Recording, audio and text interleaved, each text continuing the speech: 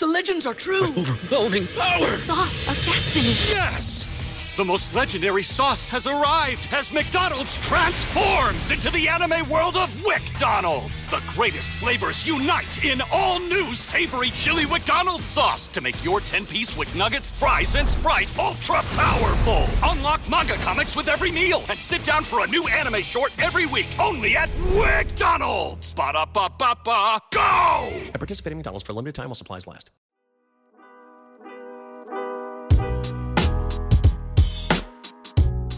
Welcome in to Duval Daily, presented by GenJag.com. I'm Jordan DeLugo. Thank you so much for tuning in and being here. Hopefully you've all stayed safe out there. We've got Jaguars at Eagles, a Week 4 matchup between two teams that are on fire right now. A combined 5-1. They've been outscoring their opponents. The Jaguars have 62-10 over the last 2 weeks. Eagles have only given up 2 touchdowns over the last 2 weeks.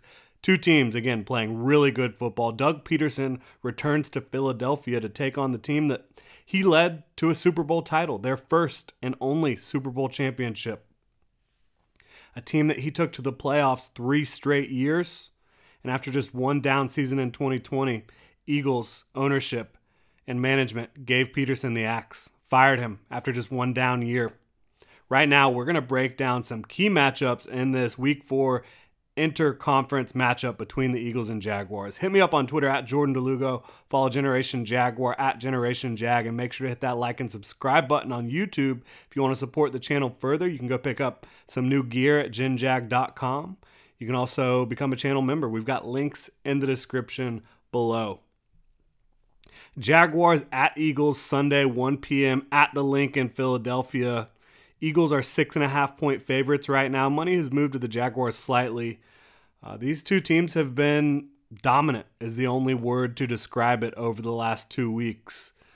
Undeniably dominant, both teams have been. So let's jump into some key matchups that are going to help determine the outcome of this Week 4 matchup between Jacksonville and Philadelphia. I got to start it off with Christian Kirk versus Avonte Maddox, who is the Eagles' nickel corner, but really the entire Eagles linebacker core and secondary, primarily the safeties and Avonte Maddox here. Christian Kirk has been unstoppable so far. Doug Peterson and Press Taylor, Jim Bob Cooter putting together this passing offense. There hasn't been a team that has figured out how to slow down Christian Kirk to this point in the season. A lot of that has to do with Christian Kirk's own ability. His route running, I think, has taken another level or taken another step. He's reached another level with that. He's been catching everything thrown his way. He's been able to play physical ball against some defensive backs when he's had to. But just looking at what he's done.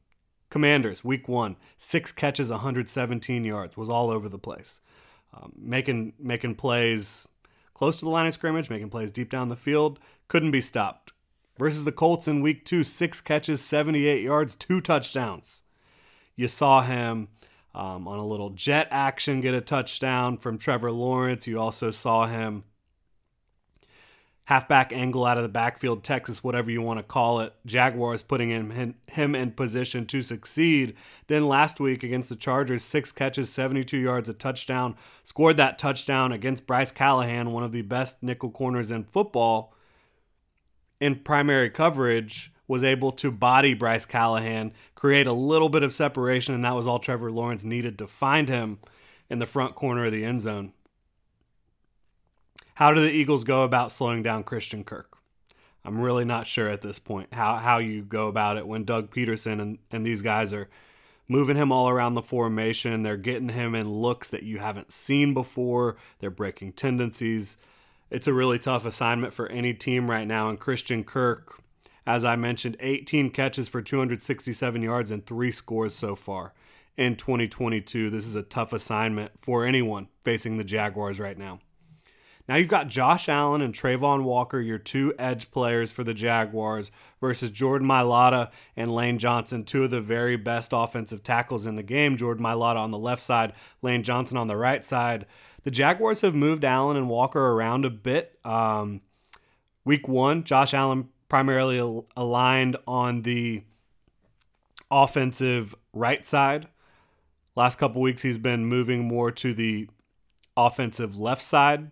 So how they deploy them is going to be interesting, certainly. But you've got to get pressure from these two players if you're the Jaguars, because Jalen Hurts, with a clean pocket, has been money this year. He's been spreading the ball out. He's been finding A.J. Brown. He's been finding Devontae Smith, Dallas Goedert, Quez Watkins, Zach Pascal. They've got a lot of weapons. If you give him a clean pocket, he's going to eat you up. You got to muddy the picture, and Josh Allen and Trayvon Walker winning some one-on-ones versus Mailata and Lane Johnson is going to be critical. Two very talented players when you talk about Josh Allen and Trayvon Walker. And on the other side, again, two very talented players, Jordan Mailata and Lane Johnson. They don't have to win every one-on-one, but can they make a big play here and there? Can they do it? And that leads me to my next matchup here, Mike Caldwell versus Jalen Hurts. Caldwell is going to have to move Allen and Walker around. You're going to have to run games up front, twists, stunts. You're going to have to get those guys looping into the middle. I think if you're able to create a muddied picture up front, which the Jaguars have done a great job of the last 2 weeks, and on the back end by running a lot of different varied coverages, disguising some certain looks, which again the Jaguars have done the last 2 weeks as well, then you have the potential to slow down Jalen Hurts and the Eagles offense that's humming right now with a really good offensive line, good backs, great receivers, a quarterback who is feeling it right now, and he's one of the biggest dual threat quarterbacks in football. I would put him just behind Lamar Jackson when you're talking about somebody who can make an impact with his legs. Mike Caldwell, coaching for the Buccaneers, he has seen how teams and been a part of teams slowing down Jalen Hurts to this point in his career. But Jalen Hurts has the best receivers he's ever had. He has the most confidence he's ever had. He is seeing the field better. He is reading the field better. But again, you've got to create pressure. You've got to get after him, and you've got to muddy the picture. And I think Mike Caldwell should be able to do that. We'll find out on Sunday. Now we've got Devin Lloyd versus Dallas Goedert. I mentioned Dallas Goedert's one of the better tight ends in football at this point in his career. A good receiver, a good blocker. When Devin Lloyd and Dallas Goedert get matched up, is Devin Lloyd able to make the plays like he's made the last couple weeks, picking passes off, creating pass breakups, carrying tight ends that are athletic down the football field, showing off his athleticism, his range, his instincts, his coverage chops? Can Devin Lloyd do that against Dallas Goedert, who might not be a better overall athlete than Gerald Everett, but certainly playing at a higher level than Gerald Everett is right now? So I think that's going to be a really fun matchup. Tim Jones versus himself, and this is a speculative matchup. Zay Jones, Jaguars starting outside receiver, their ex-receiver. He has an ankle injury he's dealing with. The Jaguars rested him yesterday. They want to make sure they can get him to 100%, but they're going to find out more after practice on Friday about whether or not Zay Jones can play. If Zay Jones cannot play with that ankle injury, Tim Jones is the next man up. He had a brilliant preseason and training camp for the Jaguars, has not been called upon to this point on offense for the Jaguars during their 3 regular season games. But if Zay Jones can't play, Tim Jones is the next guy to play X. And why I say Tim Jones versus himself, it's because he has the ability to be an effective receiver in the roles that the Jaguars have been using Zay Jones. Keeping up with the Joneses over here. It's tough stuff. But Zay Jones has been used on a lot of underneath stuff, a lot of intermediate stuff. Tim Jones has shown the ability to do that, and he has the athletic profile, the size, 6'1", almost 210, sure hands to this point, but he's going to have himself mentally prepared for the biggest role of his career, of his very young NFL career. But again, 6'1", 210, he has some similar traits to Zay Jones. He played really well during the preseason and training camp. He's got the ability to go get the job done. If Zay can't play, though, Tim has to get himself mentally prepared to not make mistakes, to not let the moment get too big for him in an environment that is going to be loud, it's going to be raucous, and the entire Jaguars team and both teams are potentially going to have to deal with a key matchup against the weather. Hurricane Ian is making its way up the coast right now, and it looks like it's going to have an impact on this football game Sunday at 1 p.m.